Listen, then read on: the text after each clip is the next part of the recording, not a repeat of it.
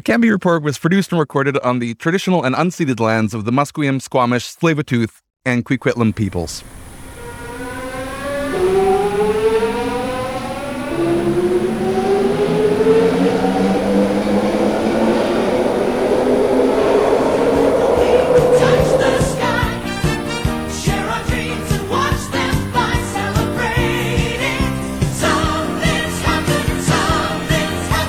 It's June 8th, 2022, and there are 129 days left until the Vancouver municipal elections. This is the Canby Report. I'm Matthew Naylor. And I'm Ian Bushfield.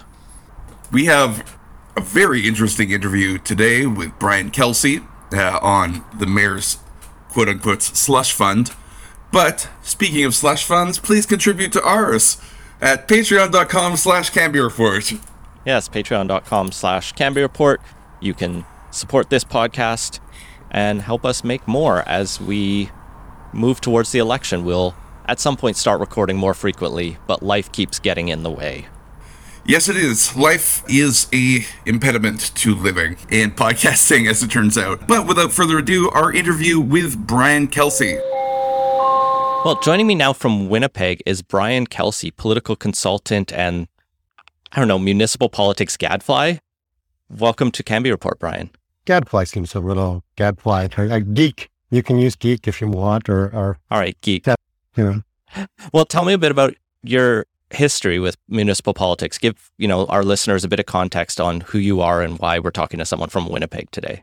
Well, I often tell people I have three hometowns. I follow Vancouver politics for a number of reasons, but one of them is I grew up on Vancouver Island in Victoria, and obviously have a lot of ex-Victorian friends who live in Vancouver and a lot of Vancouverites friends who live in Vancouver. But I've also lived and worked an equal number of times in Winnipeg and Toronto. I managed David Soknacki's NERD campaign for mayor in Toronto in 2014. I've been involved as a senior advisor in probably 5 or so Winnipeg mayoral campaigns from various directions. Up to this point, I've been a candidate for city council. Although, I'm kind of a self-described Green Tory and worked at Queen's Park for 5 years in a number of different senior political roles. Since then, so since about 2003, I've focused entirely on all my work of various kinds on municipal politics and local politics, in part because, I don't love the partisanship at the provincial and federal, which is obviously pertinent to the Vancouver situations. And I also was vice president of policy and public affairs for the Toronto Region Board of Trade for a couple. And, urban economies are the future of Canada, and we need to pay more attention to how city and city politics can influence the outcomes of we're getting in urban politics. And so you have a deep insight into how city halls work, but you also don't have any of the biases of anyone in Vancouver because you're not on any of the campaigns. So we're hoping to get kind of that outsider perspective on a couple of the debates that are happening right now. And you've weighed into a few of them on your Twitter account at State of the City. The first one I want to raise is this one that was brought up by Daphne Bramham. These are actually both Daphne Bramham articles in the Vancouver Sun. They are part of a broader milieu. Is this idea that the mayor is running around with a slush fund, as it's been called, $4 million in funding over 4 years, basically $1 million a year, to the mayor's office, and that is being used for partisan purposes. It's being used to fund, for example, political staff like his chief of staff, Alvin Singh, who was also involved in some of Kennedy Stewart's past election campaigns and some polling data. Let's talk a little bit about what is this money? Is this uncommon? This really is a thing that, I've been quoted on Vancouver politics before by Francis Beale and others and a number of issues. And yet I have never until now kind of really forcefully weighed in. This year, there were two things that kind of set me off. One was the police decision from the province. And then these magic words, slush fund, really set me off because the truth, as I said in my Twitter feed, is I agree with half of what Daphne Bramham's column was saying, and that there is a need for as somebody who worked in a mayor's office for 3 years in Winnipeg in a strong mayor system, and then became a strong critic of after I left his office. I can tell you there's a need for accountability around how mayors spend their money. But there's also a need for mayors to spend money and to start from the premise, as her column did, and as the NPA and ABC and Ken Sim and John Cooper have, that all $1 million or 1.3 in the last budget I checked that the mayor has discretion over is political slush is it's self-defeating as well as a little bit, factually problematic. Mayor's offices across the country have budgets. They need budgets. I know of a couple mayors who ran for office and got elected on a promise to cut their budgets, and they regretted it within months because of the way, mayoral expectations work in our growing cities. Everything flows up. Stuff that the mayor doesn't have authority over doesn't mean somebody isn't going to ask what the mayor's view on it is. Likewise, everything flows down in the sense that metro governments, the provincial government of Victoria, the federal government, they don't want to talk to a city manager. They don't want to talk to a city councillor. They don't care about those people. They want to talk to a mayor's office, so they're negotiating with one party. And then it's the mayor's job to figure out how to deal with all the other stakeholders and everything else. All of that creates demand on, and they have to be staff who report to the mayor because ultimately those are political decisions. That doesn't mean it's campaign slush fund expenditures if you've got somebody who's responsible for intergovernmental affairs, for example, which the mayor's org chart shows he does in Vancouver. It means that you've got a need for staff who are politically savvy, understand, the mandate the mayor was elected on, understand how to get votes through, and are not part of the permanent public service. It's no different from having political staff or cabinet ministers. And you don't see people saying that every one of every PMO staffer or every staffer in, the Minister of Finance office is political slush fund spending. They could probably cut those budgets, but that's a different discussion. And it's one I think that even came up as Kennedy Stewart was running for mayor, because a lot of these criticisms date back to the way Gregor Robertson and Vision Vancouver ran the city. And there was a lot of animus towards that. It was viewed as too partisan, too kind of, if you're not with us, we don't care about you. And I think one of the first things Kennedy Stewart actually did was cut the mayor's office budget a bit and redistribute that money to councillors, so councillors could also have. Right. And so, that begs the question, are those council staff also political slush fund staffers? I looked before we spoke this morning at the, most recent report I could find easily, which was 2019, that broke down the mayor's office budget. And, the truth is, by my standards as a cynic who's been in a senior role in the mayor's office and who has spent actual slush fund money, because there's slush funds in the Winnipeg budget for the mayor. They're nowhere near the mayor's office budget, right? So as somebody with that experience, I looked at that budget. There's probably close to $200,000 that could be turned into slush if you wanted it to. The bigger question where I agree Mayor Stewart I'll put it this way, has invited some criticism is that, as I said in my Twitter feed, I know a lot of mayor's office staff and ex-mayor's office staff across the country, and I am one myself. And there was and is, especially because many of them come from provincial and federal politics, an understanding amongst that club that the same rules you'd see applied at Queen's Park or in Victoria or, on Broadway here in Manitoba or in Parliament Hill apply to a mayor's office for all sorts of reasons of public confidence and everything else. That if you're campaigning, you're logging the fact that it's on your own time after hours, or you're taking a leave of absence and it's your problem to pay for it. I did that when Mayor Cates was an incumbent and I was working for him in 2006, and Mayor wanted me to help one of his favorite councillors in a tough race. And I burned, 3 months worth of my own savings to go and run that campaign. No government documents, no government cell phone, no government, access. Everybody was talking to me after hours and so on from the mayor's office. Even though I was the mayor's, budget advisor and obviously in a pretty senior role. It's not clear. And, maybe they're 100% on the right side of the line of this, but it's not clear from some of the activity we've seen. The podcast comes up as a great example. It's becoming fuzzy for Mayor Stewart over the last 6 months. What is political versus what is public service work done by political staff. And so for those things, I think there's an expectation that you can draw those lines and proactively demonstrate that you're using, political discretionary funds for the city's purposes.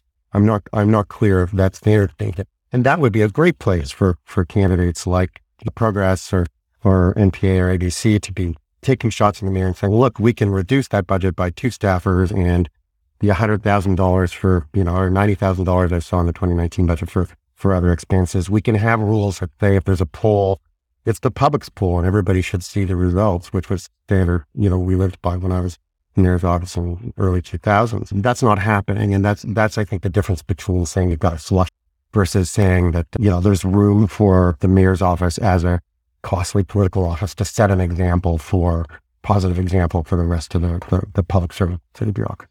And yeah, it all dates back to my biggest criticism of Vision. Again, Green Tory, I liked that they were sort of pro-business and pro-environment.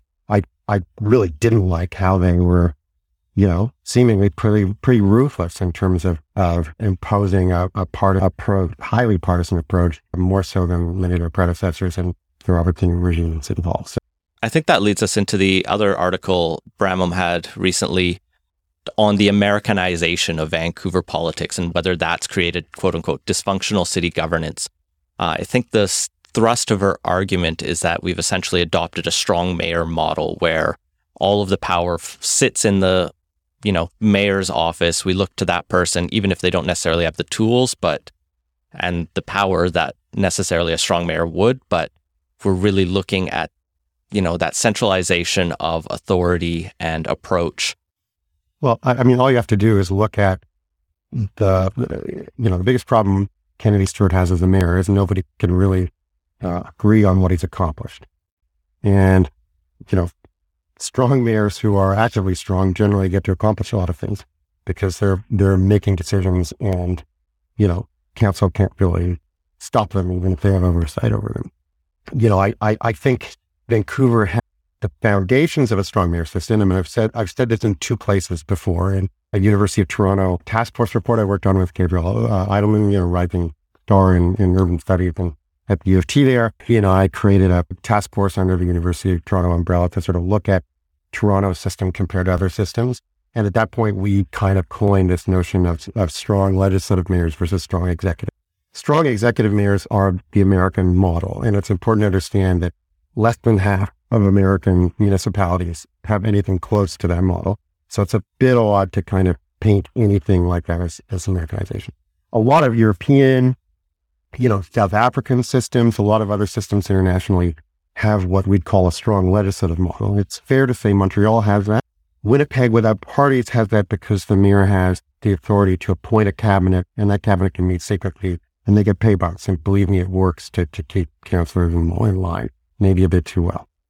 Vancouver, whenever a political party wins a majority or the mayor can negotiate a majority, then it looks and feels like a strong mayor system because just as in Europe, in a lot of major European cities, if you've got a majority on council, even if you're legally required to do everything through a council decision to get anything done and the mayor can't write executive orders or boss staff around, the outcome is the same, right? That if the mayor doesn't have to write an order saying they want the city manager or the CIO to do something.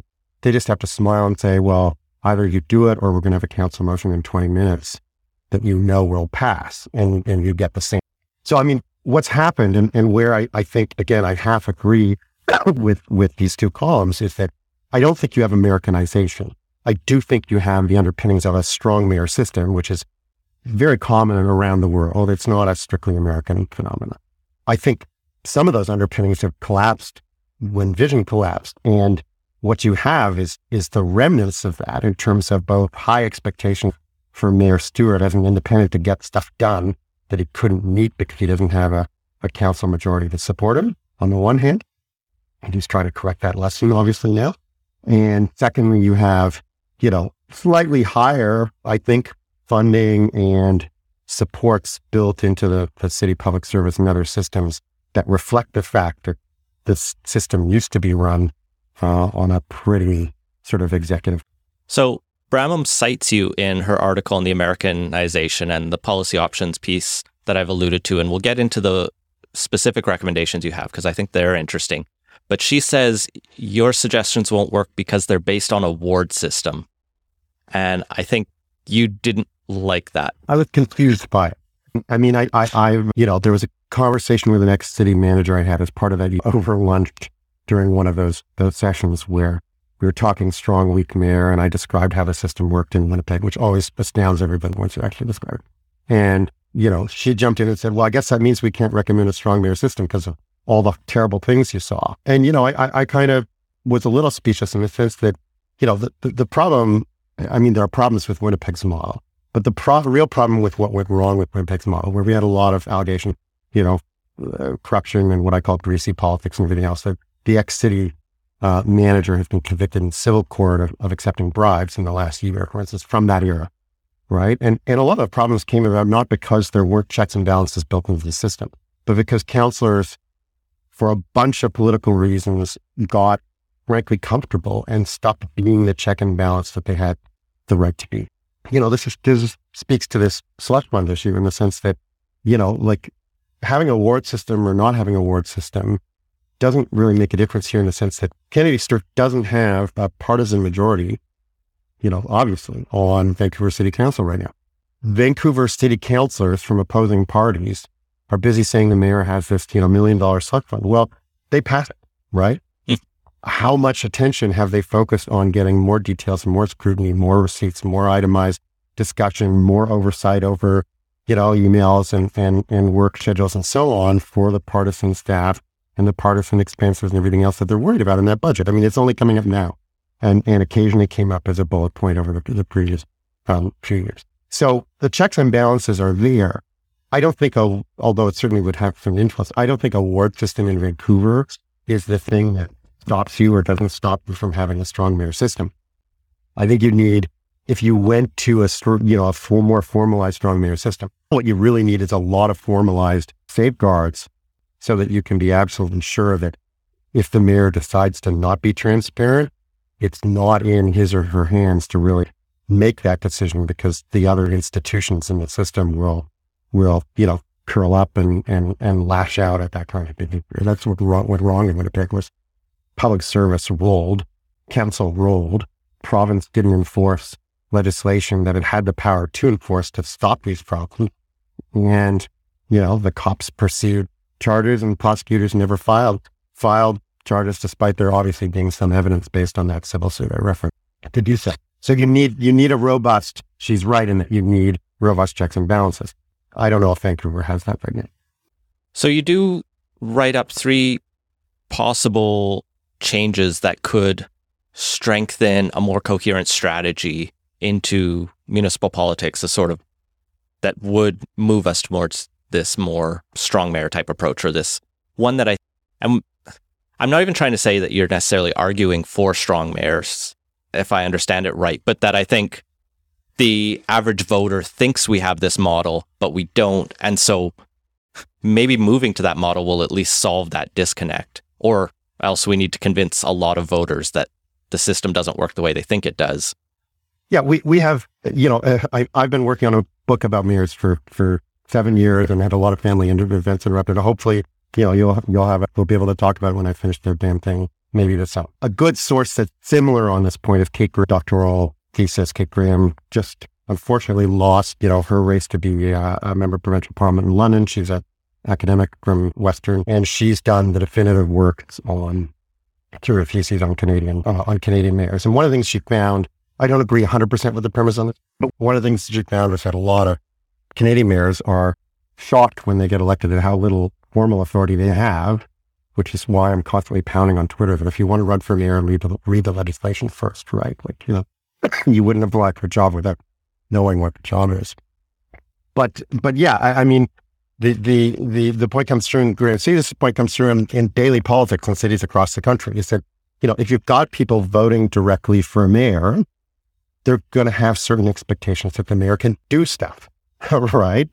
And yet at the same time, we've got a system where councillors constantly insist that, the mayor's really just a member of council and first among equals. And, why are they better than you? Well, they're better than you because they're running, and this point is a little less important in Vancouver, but in Winnipeg, for instance, a meeting where a bunch of us as political staff in his second term sat down with Mayor Cates, and he was responding to some council criticism. So we said, look, we did the math and you've literally won, more votes than council, right? All of those councillors put together. You should use that mandate. Unfortunately, didn't use it wisely after that point. But the point remains is that people pay more attention to the mayor's race for a reason, and they have higher expectations of the mayor for a reason. And it's dishonest to voters, not an issue of whether it's more fun for mayors or not, to not give the mayor at least some tools to lead politically, even if you're not going to give them the power to hire and fire, particular staff or disrupt the public service for different reasons. So the specific proposals I had in there, I describe myself as a stronger mayor advocate, but the whole notion of a power to propose, which is what I articulated in my policy options article with help from Patrick Gill when he was with me at the Board of Trade, who sort of came up with the, part of the name for the concept, was to say, if you don't want mayors to have absolute power, at least give them the power to put stuff on the table more. So give them the power to be the leaders on the draft budget. They're the mayor, right? People expect that it's going to be, if they see a draft budget, they think the mayor had something to do with it. And pretending, that the public service should be doing that on its own without some input from the person who had that mandate is bizarre.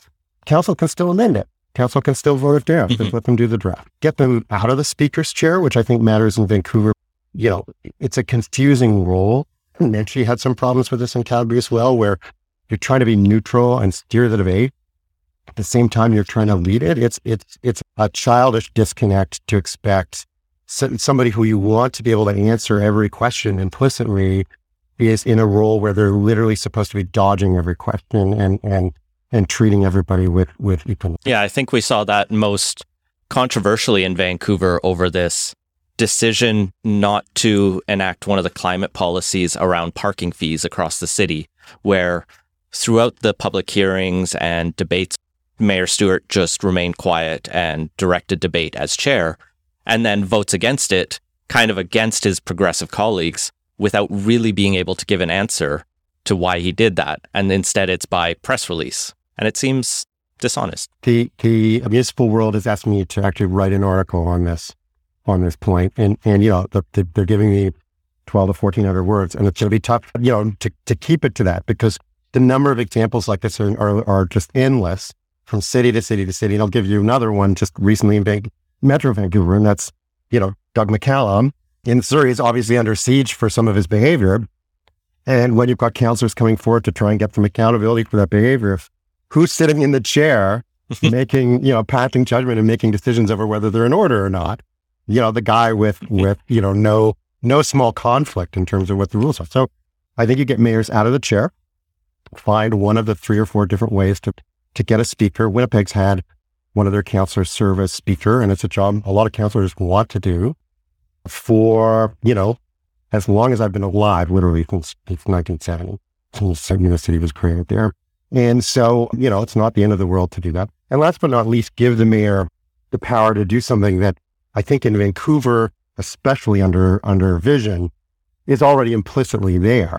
And let's just be honest about it and formalize it so you don't have to play games anymore. And that is, let mayors pick up the phone and call public servants and say, okay, well, federal government's called me and said they want to cooperate on widgets production.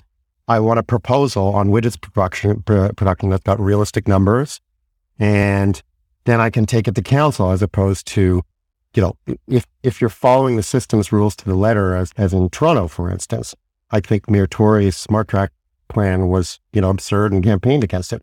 But the guy did win an election on it, and he had to go through, a dozen motions just to get instructions to public servants to start to look into the feasibility, even though he had just won an election on it. Why can't he write why does he have to beg for permission and negotiate with councillors just to get a fully formed proposal on the table? And you would speed up a massive number of things that, citizens voted for and wanted, and allow for more informed debate to get out the door, just if you skip that step of requiring council authorization to look into something before you actually get to a fully formed proposal. And I think those things are what I would call my minimum disruptive ask, that if you could do those 3 things, you could keep Canadian municipal systems more or less as they are in terms of their power structure, and yet give the mayor just enough additional authority that they can actually have, 50% better odds of actually delivering on some of the things that the public wanted when they voted for these people. Well, speaking of voting, let's just close off with some of your general thoughts. I know you're following the Vancouver election, and it's quite a chaotic mess, as we've been covering. as it was 4 years ago. And it's great. What are your general takeaways from an outsider? I think the NPA and ABC are operating within a window where they're more likely to succeed right now. I don't like some of the shots they've taken at the Stewart administration, in part because, when you're talking about the slush fund piece, for example, one of the comments I made on Twitter, I think probably the most important is that, let's not pretend that there isn't going to be a mayor's office budget if one of those two parties, right? So if there is a mayor's office budget, either of them has been elected saying, 1 million of that or 1.3 or whatever is political slush. And they're going to suddenly have to, admit that was fiction and come up with a more reasonable number. They could have started by coming up with a more reasonable number. I mean, there's a lot of that stuff. I mean, I think on crime, Kennedy Stewart could be taking a different approach on crime. I think Vancouver does have a crime problem.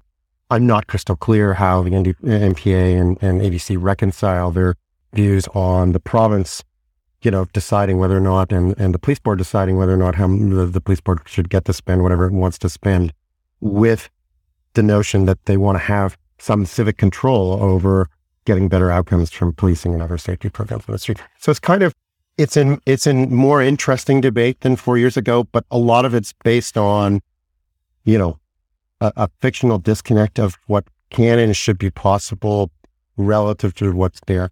To me, the two most interesting things that are still undecided are how much do things polarize in the Labor Day window behind or not behind Kennedy in terms of clear left-right split, because he's sort of operating in an environment where he's trying to advance his own supporters, but still is going to end up having to rely, obviously, on the support of a couple of other parties if he wins. So that relationship is funny and still not entirely tested. The other variable for me that I'm watching closely is of Mark Marison in Progress, because as I wrote, I did a lot of research on this for my, never to be produced book, and summarized some of that in an article for Gotham Gazette last year on the New York race. This notion of back of the pack candidates, where one of the things that makes mayoral races fun is people who sometimes start at 1 or 2%, like Mayor Lightfoot in Chicago, like Mayor Bowman, who's sitting as mayor in Winnipeg in his last term. People who start in 4th, 5th, 6th, 7th position can end up becoming the mayor in these wide open races. And in Marison's case, he is, I itemized in that article 6 or 7 things that were patterns from all the mayors who've done this across the continent and in London. I mean, Sadiq Khan is an example of this phenomenon as well. He's ticking off, and it almost looks like consciously he's ticking off a bunch of those boxes. And last poll at him up in the 8% range, which is kind of where you want to be around Labor Day, 8, 10, 12% when your support starts to hockey stick, if you're going to pull that off. So I wouldn't count him out yet. And he's straddling an interesting place there. If Hardwood pulls out, that'll be interesting too. But, if there's been a competitive race in Toronto this year, a lot of Torontonians figured Josh Matlow would have been running in the headspace where Councillor Hardwick is running now. And so if she does very well or well enough to even win, that's going to excite a lot of NIMBY candidates across the country to start looking at that. Yeah, it's definitely a very volatile point in the election. We have so very few polls to actually even say, or at least publicly. I am actively working with and for Scott Gillingham's campaign here in Winnipeg. And, we had this conversation with him. He's a 2-term councillor, hadn't thought a lot about mayoral races until, he was thinking about running last fall. And, we've had this long conversation with him and his team about it's going to be strange until Labor Day. It always is. And, there is an important battle for media hearts and minds, for activists, and for, this is very important to the back of the pack thing, for goodwill. How do you, coming into September, is your brand that you're somebody that people should look into, or is it that your brand that, somebody people are already writing off? And that's, obviously a fuzzy variable to look at, but an important. But, I've seen hundreds of races across the continent flip or careen wildly out of control after Labor Day, or in American cities where the calendar is different, whatever the holiday equivalent of that is, Christmas or Thanksgiving or whatever. So, still very open race. And, I think coming up with some positives and credible solutions to add to the criticisms that are already out there for Mayor Stewart are going to be critical for any of the candidates who are hoping to unseat him. All right. Well, thank you so much for your time this morning, Brian. I've really enjoyed this conversation. I hope we have more in the future.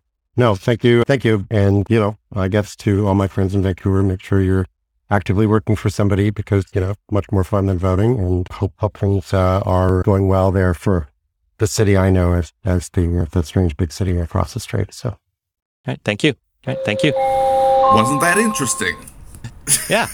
I had a lot of fun. It was good. We'll hopefully talk to him again. He's got a wealth of knowledge on how cities work and clearly cares a lot. But let's talk about the tweet of the week.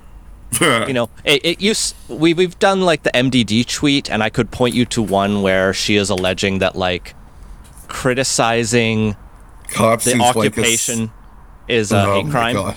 But yeah. we'll just brush right by that and go to the machete tweet. Sometimes you can only handle so much Melissa Genova tweets, and so we've reached our limit for this week. Yeah. So, apparently, mayoral candidate for the MPA, John Cooper, has tweeted, quote, "Machetes on open store shelves at Clark and Hastings, not a good look at Dollarama Canada." He also tagged at Mike Smith News. He was quote tweeting a now defunct account, JCLERIDES. That account no longer exists because the dunking was so severe that person just deleted their Twitter account. This person and someone else allegedly took pictures of not machetes. They are, as Camille Dumont, fellow park board councillor, says, "John, these are pruning saws for tree branches." You're a park board commissioner. You're the longest-serving park board commissioner, whose father was the chief botanist, I believe, or horticulturalist at the Bladel Conservatory. You would think you would know what that looks like. It's really like the cell phone kind of tweet where it's like, I hire gardeners, and I want everyone to know that I don't know what gardening tools look like. In other news, the Broadway plan continues on June 9th for its 5th day of hearings. Over 200 speakers have been completed so far, and there are 30-plus amendments from councillors. Our thoughts and prayers are with the city clerk. I think partially we were hoping to record sooner because we thought the debate on this would have gone faster. Let's be honest. Why we thought that? I think... No. We should know better. There's the standard criticism that this is taking too long, but I will defend it a bit in that this is not just a rezoning. If this was 5 days for another townhouse development, that would be absurd. This is one of the most significant plans that has actually come to a vote at this city. And so taking their time and hearing out all of the possibilities and making sure they get it right seems worthwhile. Just the challenge now is they may run out of beating minute time. Yeah, and I think that's a legitimate concern, especially given this council. However, I tend to agree with you in that this is a plan worth debating and worth considering. And yeah, everyone still has more ideas to throw in it. Patrick Condon had another piece in the Tyee. The park board even put out its own statement saying there aren't enough parks in this plan that we get to control because everyone has to have their... And I think there is a legitimate argument there that public green space is valuable, but it's just the fire department saying they need more fire stations. Although I would probably listen to the fire department on that, but... Yeah, the fire department should have as many fire stations as it feels is appropriate. The restaurant association saying they need more restaurants in it. We need more restaurants. I gotta say, we need more restaurants and we need more bars in this city. I was just in Toronto, and man, that place is lousy with bars. Everywhere, tiny little bars just dotting the landscape. They don't have the big warehousing style tap and barrel things that we have here. It's just tiny little bars all over the place. That would be great. We need more of that. Green Councillor Pete Fry actually agrees with you, and he has a motion coming up that's being debated today on that very issue. He wants to lift the moratoria on liquor primary licensing downtown, to support dual food and liquor licenses to support the, quote, cocktail culture and vibrant urban nightscapes. This motion would apply to the downtown east side and Granville Entertainment District only, but it would lift the challenge for those restaurants or bars that want to be a restaurant food place during the day and a nightclub after dark. It's so close to what I want that it almost hurts. But yeah, we should pass this motion. It would be a good thing for the city and a step in the right direction. On June 8th, Council also has the chance to extend Plaza Alcohol Pilot for 2022 for 6 plazas. These are plazas that are dotted all over Vancouver, not just limited to the Granville Entertainment District, although 2 of them are on Granville itself, though in South Granville. I mean, this was one of the city's moves to try to help social distancing during the pandemic and try to help fun. It did move faster than the park board's efforts to allow drinking in parks, which they are still studying and still doing pilot projects on, but I think is getting a little bit more ambitious finally. Justin McElroy actually had a great TikTok on the history of consultations on this, and I think he also tweeted something like the consultations will continue until morale approves. Speaking of demoralizing things, Victoria has referred its Missing Middle Housing Initiative back to committee for more public consultation. Yeah, they had a motion come forward and a plan that would essentially upzone the entire city. Like, it was a pretty ambitious plan that a lot of people were looking at. Single family lots across the entire city would be upzoned to townhouses and multiplexes, allowing a lot of density to be added. Left-wing councillor Ben Isett decided that this didn't necessarily accommodate enough affordability in some way or another and moved that it be referred back for further consultation, and that passed 5-4. But not Brutal. all is lost. Brutal. This is what we call making the perfect the enemy of the good. But yes, what is the timeline to save the Missing Middle Initiative? So, Councillor Steve Andrew, who is one of the more, I think one of the newer, I think he was elected in a by-election. He voted initially for this motion to refer it, but he was actually kind of concerned about the timeline. So now he's wanting to actually bring this back to council. So he is doing a motion for reconsideration. I don't have the, Victoria policy manual in front of me, but it's a common thing that if you bring it up at the next meeting, which in Victoria is tomorrow, June 9th, they will reconsider this motion to refer it and possibly undo the mistake. Yeah, in general, Robert's Rules wise or procedure wise, you have to be someone who voted for the motion to the successful side. You have to be someone who voted for the successful side in order to move to reconsider it. Yeah. So we'll find out tomorrow. It sounds like if he's in favor now of moving it forward and not sending it to referral, that this could go forward, and Victoria might be, one of the first cities to upzone its entire city. Part of this comes after the initial announcement of the kicking the can down the road. Housing Minister David Eby was really pissed and yelled at Victoria, and he's been making a lot of noises, as we've talked about. Like, if cities don't do more to promote housing, then after the next elections, the hammer's coming down. Wonderful. Let's talk about some houses that are getting built. Yes, down in Coquitlam, on the banks of the Fraser, on a floodplain, near nothing. Fraser Mills is going in. So 16 towers ranging from 29 to 49 stories, as well as low and mid-rise apartment buildings on a 37-hectare project. It's expected to add 5,500 units and approximately 11,000 people to Coquitlam. Yeah, this is, like you say, a bit in the middle of nowhere. For anyone who's taken Highway 1 from Vancouver to at least the Portman Bridge, on the left at one point you'll see Coquitlam, and on the right you'll see the river and some warehouses. They're going to build it where those warehouses are or were. So this project's been in the development stages in one way or another for like 15 years, I want to say. Looking at some of the community posts on this, people are like, this has been around for a while, and it's finally got the green light to go ahead. There's still outstanding community concerns about the number of affordable units in this. It seems like it's quite low compared to what other municipalities are pushing on. But at the same time, for how long this has taken, get her done. This is a development from the BD Development Corporation. Braid SkyTrain station is like a kilometer away, so it's not super transit friendly, but it's also not impossible to get there. Yeah, I mean, you're going to end up with one of those community shuttles going back and forth. Yeah, I think one of the final things they had to do was BD had to agree to fund the bus to the SkyTrain until TransLink builds up the service. Fine.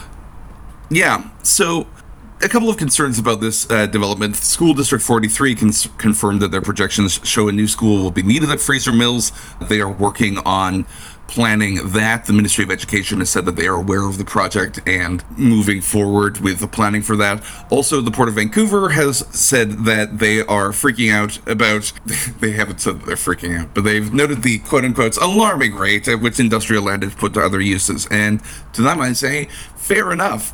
Industrial land is valuable, and we do not have very much of it. Yeah.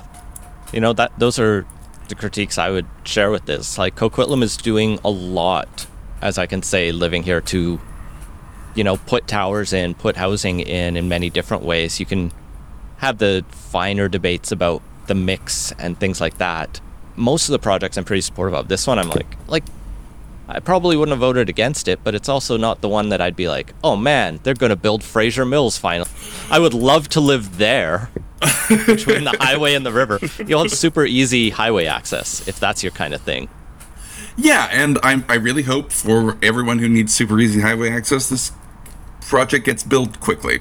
I would like to just bring up the fact that this is 5,500 units. Vancouver, in order to meet the demands of its city plan, will need to build Fraser Mills every single year for the next 30 years. Where will they go, Matthew? Where indeed? We couldn't tear down houses. That would be terrible. Well, if we only have so many Concord Pacific lands to go. Think of the horses. If we take the highway from Fraser Mills, though, we get into Surrey, where things are continuing to be chaos.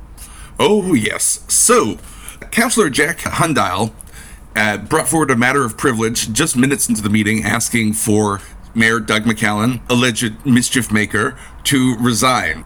There was a recent story out that actually pulled some of the court documents that fully discredit many of McCallum's claims. He said he was pinned to a vehicle during the alleged foot running over incident.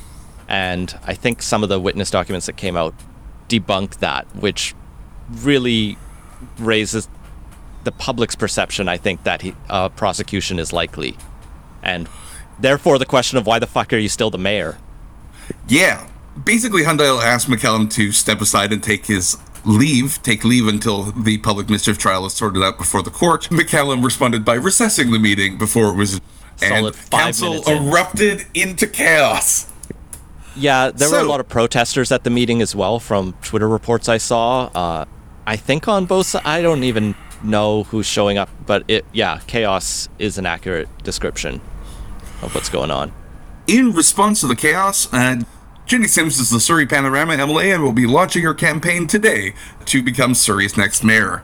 Yeah, right now, Brenda Locke, current city councillor who was elected on Doug McCallum's slate, is running as well. Sims is clearly going to try and go for the progressive angle, as she was elected as a BC NDP MLA, although her time in provincial office has not been particularly clear of scandal. No, she resigned in 2019 as Minister of Citizen Services after misconduct allegations related to visa applications were made against her. However, unlike Mayor McCallum, in 2020, a special prosecutor reported that the RCMP found no evidence to support his charges against her and cleared her of wrongdoing. However, she was not reintroduced to cabinet. Yeah, I think aside from the official scandal there wasn't a huge level of confidence in the work she had done as Minister of Citizen Services, so it'll be interesting to see if she can, regain her political momentum in this mayoral race. It sounds like she's not planning to resign as MLA unless she wins. Keep that six-figure job. Yes, though from what I understand, she is going to be taking a unpaid leave to campaign for the mayoral I think that follows similarly to what like Leonard Krogh did for the mayor of Nanaimo in 2018. It's not unprecedented, but it makes the mayoral race a little more interesting in Surrey, at least. Yes, and it does raise the possibility of vote splitting. If too many people enter this field, it becomes crowded and makes it more possible for McCallum. However, Like he did last time with a third of the vote. Yeah, exactly. Meanwhile, back in Vancouver, the Vancouver School Board is raising the ire of students at a number of its schools. We'll begin at Eric Hamber. Yeah, so 2 stories from the Tyee, both by Katie Hyslop, their education reporter. A-plus reporting. This is great stuff. Very good stuff. Speaking of reporting, this has come up before, and I don't think we actually talked about it. A number of students at Eric Hamber founded a student club called the Griffin's Nest, a local student newspaper where they want to cover issues and they want to, do what you do some as a citizen student. journalism. Yeah, it's super impressive. They actually sound like they're doing a really good paper, and it's really good reporting. A number of the requests they've done are FOIs into how the VSB is being run and how their school is being run. And this seemed to have upset officials at the school and the district level, and has seemingly resulted in a new Set of couple of new guidelines? policies from the school district around clubs and social media posts. Yeah, the students allege that the guidelines violate the students' freedom of the press and expression under Section 2B of the Canadian Charter of Rights and Freedoms. The guidelines include things like the club names must be descriptive of the student's club's purpose, sensitive personal information must not be published, even with consent, and most importantly, clubs must have a statement of purpose that does not support views, quotes, antithetical to the educational values, end quotes, that the district is trying to teach. Which seems like a catch-all phrase to basically shit on any club that is upsetting the faculty. Indeed. And relating to the social media, club's teacher sponsors. So every club in a public school has to have a teacher sponsor who mentors the students, and that's not controversial, and the students are okay with that. But the teacher sponsor under these policies is responsible for the, quote, creation, access, and monitoring and posting of all club social media accounts.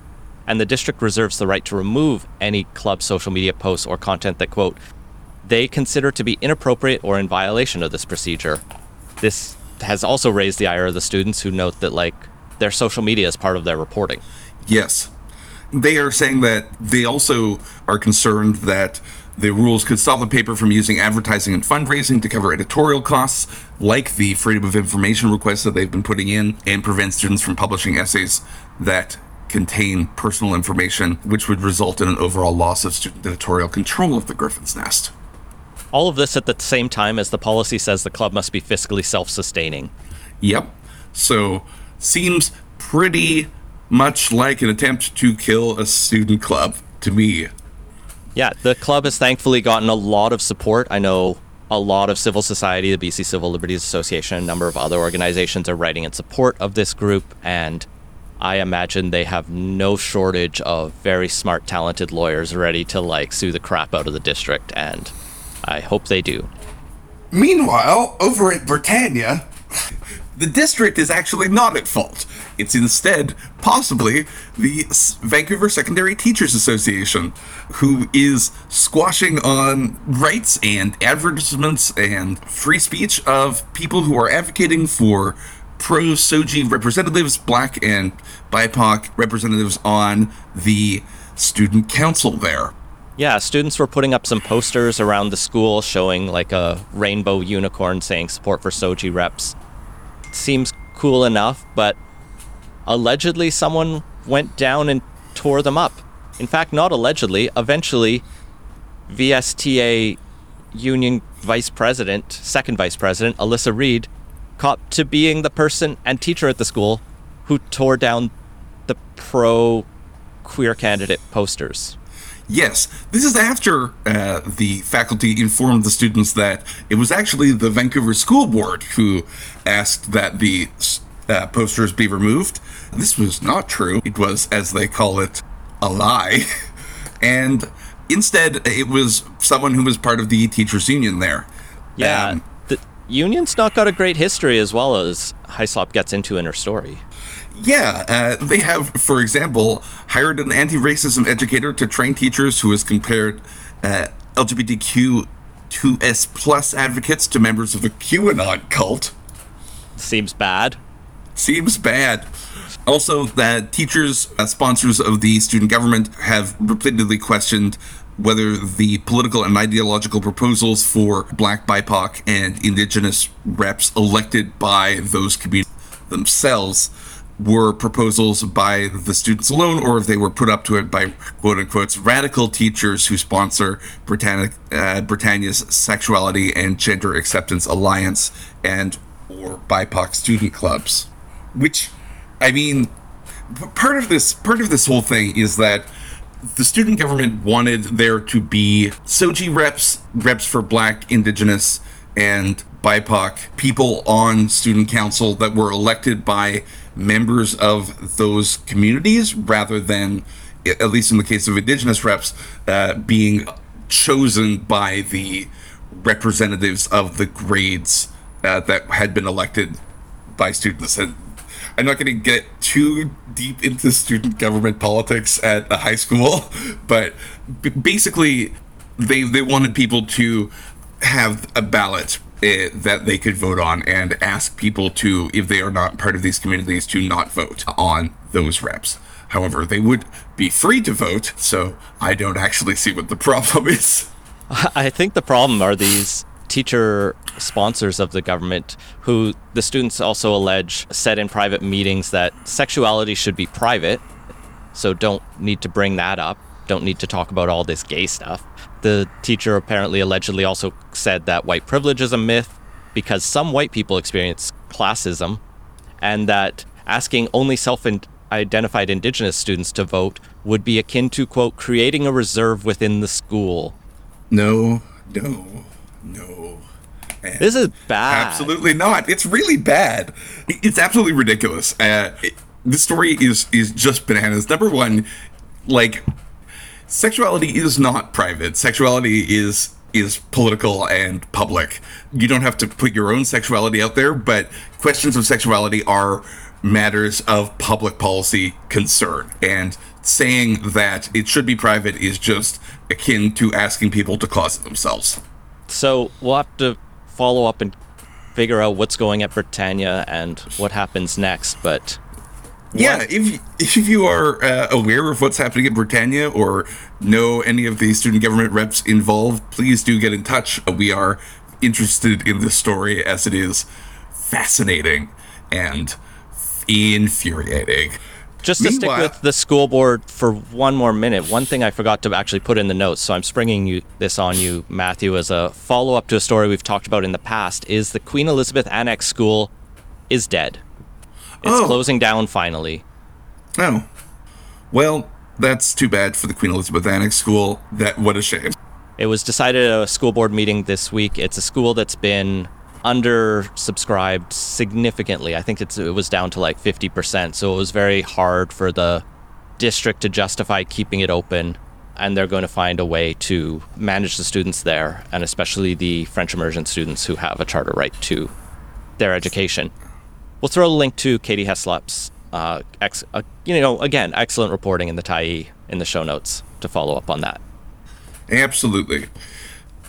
Meanwhile, back in grown-up government, VPD spokesperson Brian Montague has joined the ABC Council slate as its sixth candidate. Yeah, this was announced this week on Twitter, just kind of a roundup of council nomination news. You know, they're slowly building out their slate, just like everyone else is.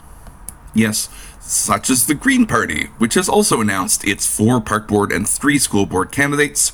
Those candidates will be, for park board, Tom Digby, Zara Ismail, Liam Menard, and Patricia Riley. The school board candidates will be incumbents Lois Chan Pedley and Janet Fraser, and newcomer Nick Popel. Yeah. So congrats to all of them. Good luck in your campaign. Moving out to the city of Langley, there is a candidate who is standing up to challenge the mayor, current councillor Nathan Pachel. Sorry, Nathan. He's trying to run on a sustainable, urbanist, it looks like, kind of platform. So, be interesting to watch his campaign. Yes. For those of you who are interested in the list of declared candidates, Justin McElroy has a ongoing list of declared candidates over at the CBC. He is tracking the amount of candidates, and it is looking like we might have even more than last time. Wards. One reason we might actually have more is because, as he reports in his excellent Metro Matters newsletter, this is just a Justin McElroy Stan podcast now. He notes that, I think we talked about this back in the podcast early last year, the city had passed this motion to say, let's make it a little bit more difficult to become a candidate, and to do that through raising the signature bar. I don't think they touched the deposit amount, but they focused on, instead of having to only get 25 signatures to run for council or mayor, you should have to get 100 or 200 respectively, which seemed eminently reasonable for the city the size of Vancouver. Yes, we endorse such a measure on this podcast, and nothing has happened, and it will not, in fact, be happening. So, welcome to the race, candidates. It's going to be ridiculous.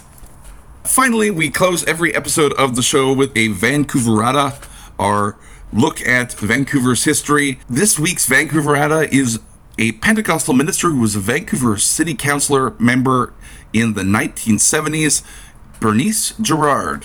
Yeah, I came across this name in some of the random reading I'm doing, and Church of Vancouver actually has a nice write-up on her. As you said, she was a Pentecostal minister, she was a university chaplain, a radio television host, and for listeners will be most interested to know, she ran for city council in 1977, serving for 3 years, really trying to build off her work in pastoral activities and chaplaincy. But I think most prominently, it was her campaign to stop nudity at Wreck Beach that people will remember from her time on council. Yes, and I pointed out that Wreck Beach is not in Vancouver, but she was a university chaplain, so there you go. She felt that the Wreck Beach nudity would have a deleterious moral impact on the students at UBC. It doesn't. What should be known about her is that, in addition to her generally socially conservative views against pornography, for example, and nudity, she also considered herself to be an academic and a feminist. Or at least a lot of historians have kind of read her as an evangelical feminist, because she has this interesting trait of wanting to be a prominent, and seeing a place for women in politics, in leadership roles that isn't always shared in a lot of very conservative religious communities. And so she saw a place for women in ministry, and that even in, the 70s wasn't so long ago, but it was radical in many communities. And so that's kind of cool to see. And, she served on council. She, I believe, failed in her bid to end nudity at Wreck Beach, but yeah, that didn't work. But otherwise, was an interesting character on the list of many people who have served the Vancouver City Council over the years. And with that, we draw to the end of another episode of the Canby Report. For the June 8th edition of the Canby Report for Leg and Boot Media, I'm Matthew Naylor. And I'm Ian Bushfield. Good day.